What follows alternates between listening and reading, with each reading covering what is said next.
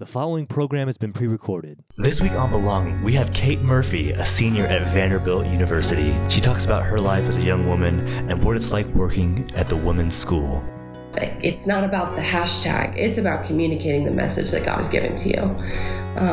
And so learning those tools or techniques of marketing might seem like a hassle to for the mission-driven Catholic entrepreneurs that I serve. And that's where I come in, because I'm like, hey, this is actually really important so that you can find your ideal clients and even serve the people you need to serve. Next. This program is made possible by the generous donations of Jeannie and Bill Stayskull, members of Christ the King Parish in Nashville, and by a grant from the Cook Foundation.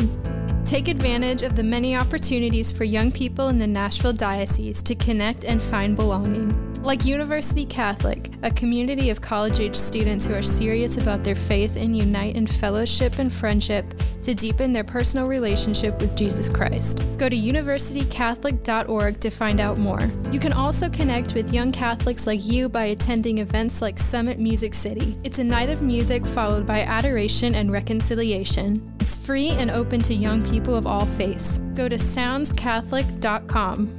To find the right young Catholic connection for you, call the Catholic Youth Office of the Diocese of Nashville, 615-645-9762.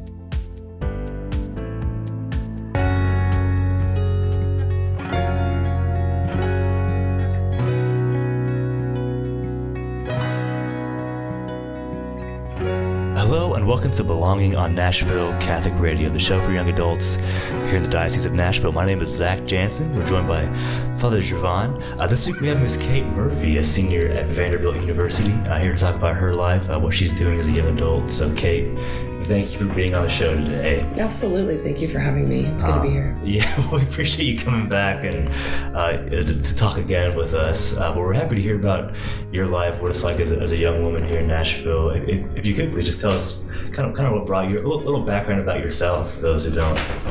Absolutely. Yeah, so I'm a college senior at Vanderbilt. I'm originally from Minneapolis, Minnesota, and I am the fourth of 6 kids. So when it was my turn to kind of look at colleges, I already had 3 older siblings that were making their way down south, going to schools relatively far from home. And I knew that I wanted to follow suit. So I kind of looked at a school in the South, a research university, middle-sized, but my mom did a great job of screening schools before I even looked at them. So she only gave me lists of schools that had a good Catholic community. And I didn't really know that, but she knew, and she was looking ahead of the game because she had put 3 kids into college and knew what she was looking for. So Vanderbilt made its way on my list, and I visited my senior year of high school, got a tour of the Frassati house, got to meet Cordy Soto, then Courtney Barnes, and I fell in love, and then came here my freshman year, and it's been a gift.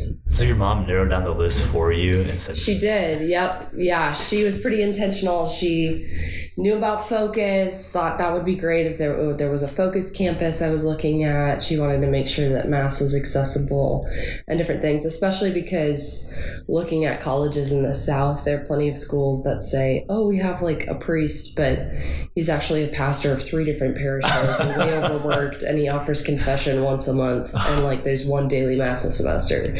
And yeah, I just knew that was much, yes. Yeah, I knew I can see like so many schools like that. Yeah.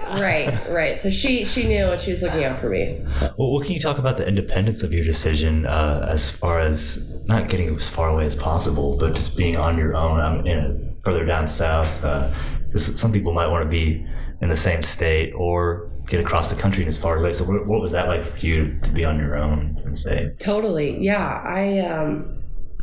I loved moving away from home. I think I appreciated having older siblings and being able to learn from them and their life experiences, but also from their mistakes.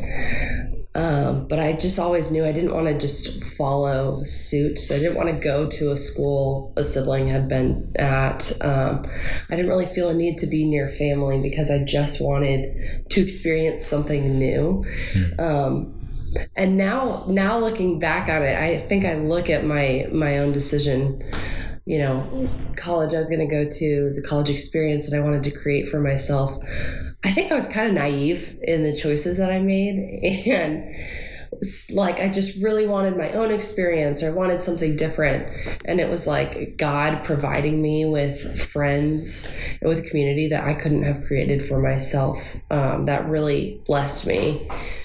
So I thought, I wanted this independent thing. And he's like, no, let me like create a space of familiarity and belonging for you. So we've had so many UCAT students on here, or people that were focused missionaries that were greatly involved. Mm-hmm. So what is it like for you now as a senior? How has your involvement changed when you came in as a freshman, maybe just learning the experience? Like, should I go on these retreats? Should I come to that dinner that night? And how has it changed now as you're about to leave Vanderbilt? Your perspective on it? Do you see yourself in the students that are incoming? What are your thoughts on that? Absolutely. I think that's a great question. Starting out like freshman year, I was very involved. I got on board freshman spring and had been on UCAT board or serving in leadership in some capacity. And this senior spring is my first time not being in a leadership position since my freshman fall. And so that means involvement has looked very different, because I think there's a way when you're just like a natural leader or an experienced leader, you have to kind of back up a little bit to give new leaders the space to like grow into themselves and to feel confident. Like, they don't have to constantly look at more experienced leaders for affirmation. Like, you want to give them the space to feel like, oh yeah, I'm the one leading this now. And so my involvement has certainly gone down. And what's been really interesting has just been exploring like how God is calling me to mission in this season, and what that looks like when they're no longer like students a year younger than me who I can directly invest in, and what mission looks like when you don't have the Bible study of girls in your sorority that you are seeing week in and week out. Because Focus has given me like such a gift in forming me in mission and equipping me with like how to invest in other people, particularly within the context of college. So I think a lot of this last year for me has been looking at like how am I going to transition in mission? And that it's been really cool to see. I've fortunately been kind of blessed with that transition, because I've had former disciples graduate and move on into their own season of life. So I'm no longer like formally investing them in the Focus model. So there are like new women that I'm able to invest in. There are the younger leaders of UCAT that I'm able to spend my time with, invest in them, but also just looking at work and the women that I work with and the women I serve. It's been cool to see that like mission doesn't end when college does. And I don't know if that was something ever super explicitly, like I was given the tools. It was kind of, I had to see, like my disciples are graduating, or my Bible study kind of like dissolved and became like the senior girls Bible study, or all these different things. And I was like, okay, something new is happening. How am I going to respond? I love that sentence, mission doesn't end when college does. What can you say about that as you see the seniors leave and think? Yeah, I think that, I think that's pretty much, I think it really hit it on. It's that mission is, Jesus gave us our baptism. Go and make disciples to all creatures, nations. So that mission is probably going to be different from a high school student, for a college student, but that making disciples, that proposing Jesus Christ and forming His disciples is always it's ingrained in my head now. It is, yeah. And then I think my question is like, how am I going to do this? As Kate graduate, as she work, as she go, to a parish. How is that going to look like, and then, she gets married, or, become a sister or whatever. Like, how does that, it's a possibility, right? Nothing is, right? Right. It's a possibility. Just be open to whatever the Lord is saying and doing. But, how does it, it's kind of, the mission is the same. It's just like, how am I going to accomplish that mission? Or how am I going to, in my time in life right now, what does that mean for me? And I think it's caused me to reflect on two things. Number one, at the end of my life, what do I want to be true about me? And so what are those like inherent desires like God has put on my life specific to me that I want to accomplish? So reflecting on that has been powerful, but then also looking at like in this season right now, like who am I called to love? Because I think like even looking at mission, I've seen so many times where like there are women I'm investing in and I can just see they're living lives. They feel very unfulfilled. They think they know Christ.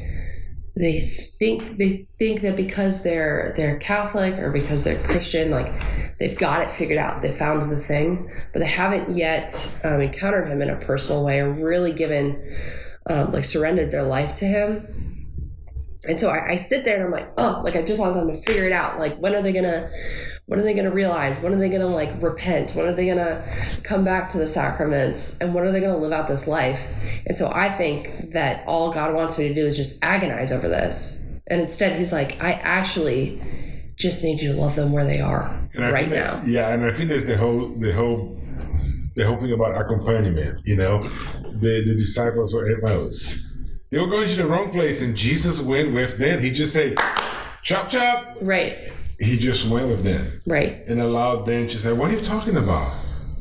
Oh, those things like, oh, don't you understand this? So like he went with them. Mm-hmm. So he, you know, that whole thing that is like, you know, he met them where they were. Yeah. So he walked with them and allowed them to go until they got it. It's like, oh. Mm-hmm. And then he just appeared. And then they go back to where they're supposed to be. Mm-hmm. So I think our goal as somebody who accompanies somebody is, I'm here with you. Mm-hmm. And, you know, it doesn't work if I just say you're wrong. You just say, okay, tell me more about this. Right. You know, and how do you feel about this? And why do you feel? And then until the person's like, oh, I got it.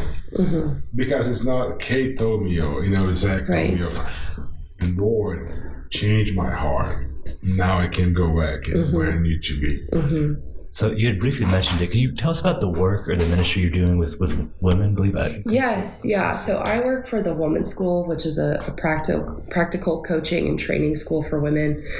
So we have both programs for women to become students or for them to become coaches and coach other women. And part of our mission is to really equip women to be confident in their own given and inherent worth, so that they can contribute to the world. Because we see a big crisis in people of all ages is that they don't know that they're worthy and they don't know that they have anything to offer.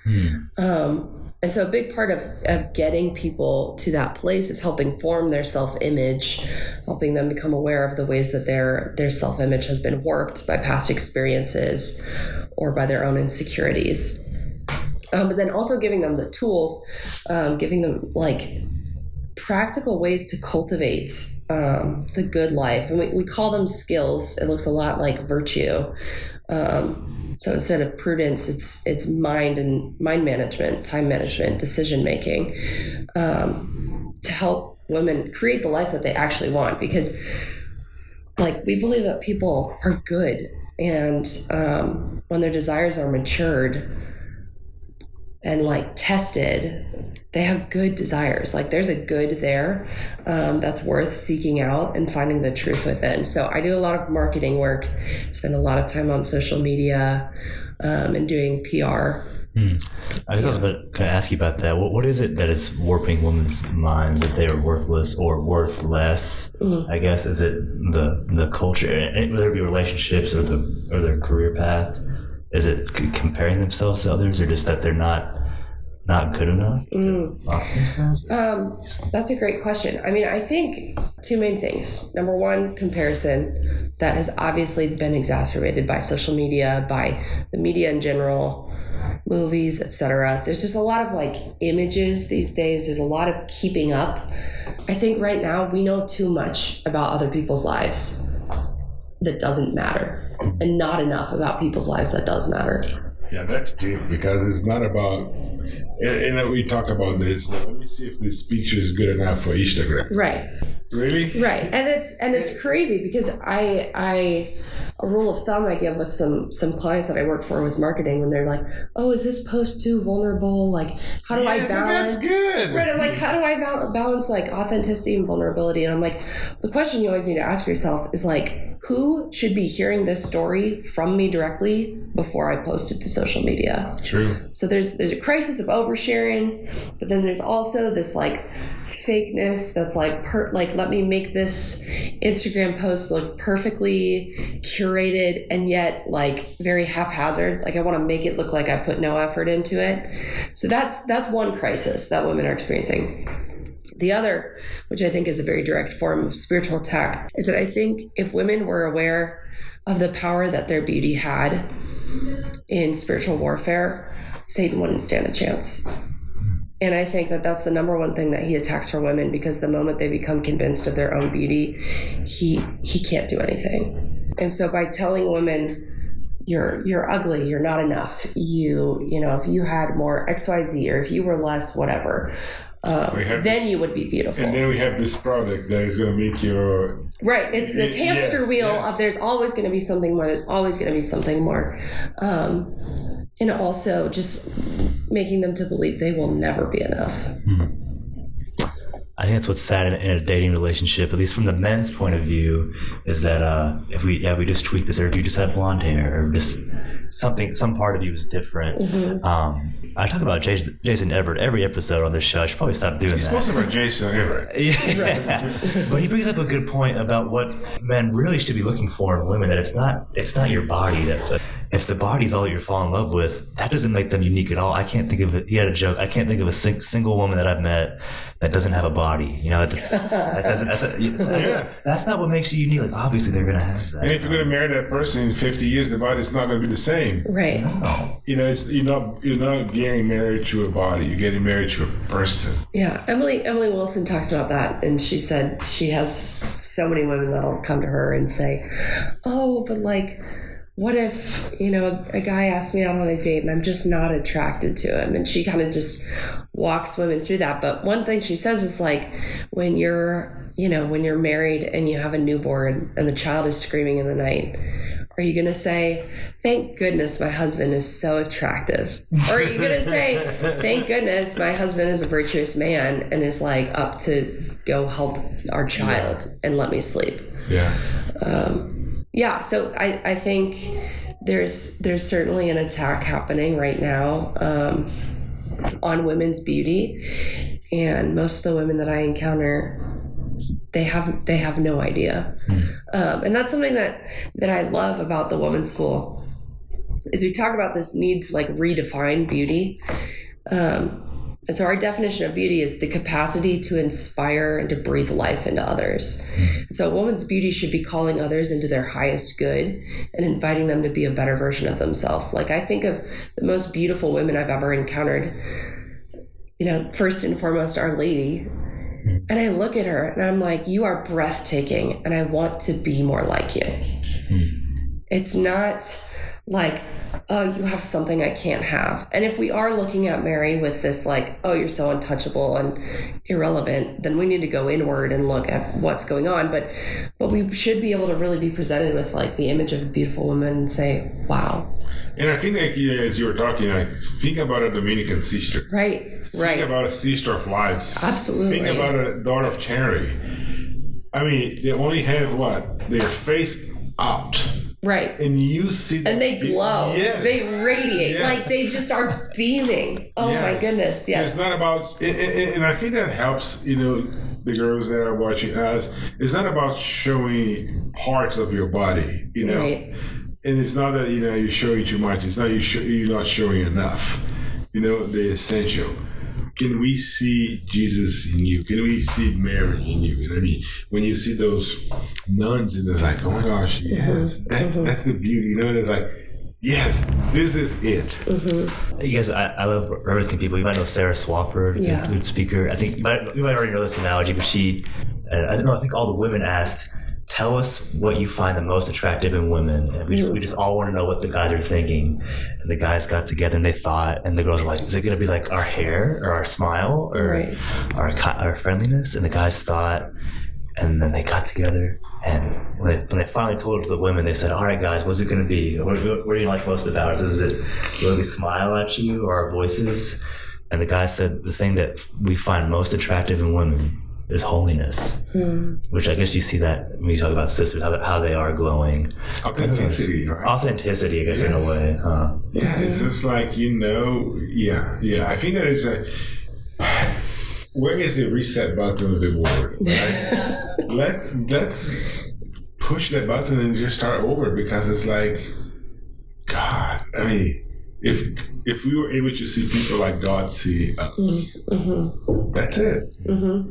But that's the unique challenge we have in front of us right now, that I'm like, we got to get out of the way of ourselves. Like, we see people through our own warped vision. Yeah. So it's not even like other people are warped. It's us. Yes. Like, we're the ones that need the cataracts removed. Absolutely. And I think this lane, I appreciate a lot in IPMS about, if we understand that God loves us and there's nothing that we can do to earn that love because he already gave to us, I mean, that is like, it's a freedom experience. Free us. I don't need to do anything so that God can love me. God already loves me no matter what. And I think if we understand that, it's like, whoa. God gave me salvation. He desires me, not because I do this or because I'm a good person or a bad person. He desires me because who I am. Because he created me.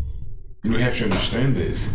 And then from that you say, he already loves me. Therefore I don't want to see. It's not that I'm not going to see so he can love me. Right. Or, like all that stuff, like he loves me, he desires me, I'm worth for him. Therefore, I want to be a better version of myself. I don't want to see, I want to change my life. I want him to come into my life and transform my life. Not to be loved by him, but because I'm already loved by him. Absolutely. And it's just like, can we understand this, please, people? God loves us.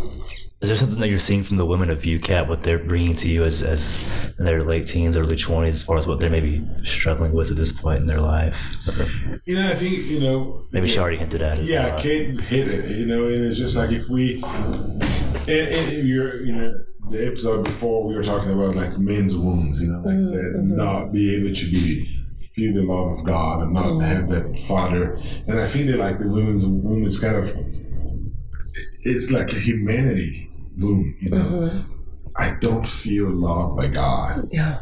And if I don't understand that God loves me, everything else is kind of lost. Okay, well, what's next for you after you graduate full time? Is it the Women's Center? Right? The Women's School. Women's School. For you. I'll be going full time after I graduate. Staying here in Nashville. So. Yeah. So how does that help you grow? I know maybe you might be doing a lot of, is it coaching or teaching? I don't know, but usually you're working in social media. Yeah, so I do marketing. But how has it helped you grow as a young woman too, seeing the stories that you may have seen in the women? Yeah, absolutely. It has transformed my life. I had the opportunity to go through the course when I first started working for them. It completely like shifted how I saw dreams and goals, and gave me this opportunity to like really align it with what God was asking of me. And I could kind of understand an urgency behind it. I think there's this sense of, it's your 20s, like enjoy it, like just, have a good time. Like it's about you. It's your selfish decade. Like 10 years of your life to only focus on you, it's just all ridiculous. It's just all garbage. But those are real claims being made. About your 20s. And so taking this course and seeing everything oriented towards contributing to others, I was able to see how thinking, if I just have like a selfish weekend where I don't see anyone, I don't spend time with my friends, or time, right? Right. It's just all my time. Like other people suffer that I'm supposed to be loving and serving right now. Or when I like this morning, keep pressing snooze on the alarm. Then I don't have time to like get up, get myself ready, like maybe pray more in the morning, text a couple people I'm thinking of, catch up with my mom. Like I've lost that opportunity to give of myself to others. So that has been really transformational. And then also I've just grown a lot. I knew nothing about marketing when I started working for them. And it was just little by little taking on tasks, working on projects, learning more. Then now I'm going to be working for them full time in marketing. And I also have some of my own clients on the side in my own business that I help them with social media management.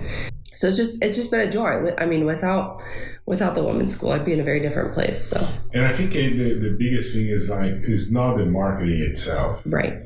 It's the truth that you found, and you are able to share with other people. Absolutely, which is why I love marketing. It's not about the shiny graphic. Thank you. Yeah, absolutely. Thank you to everyone in our listening audience as well. And special thank you to Father Gervon, who does a lot with our show, and Jim Crow as well. And thank you again to Kate Murphy. Remember, you can find our show wherever you get your podcast by searching for Belonging for Young Catholic Adults. We're also on 100.5 FM on Thursdays at 11 a.m. and 5 p.m. Or you can listen online at NashvilleCR.com. My name is Zach Jansen. And thank you for listening to Belonging on Nashville Catholic Radio.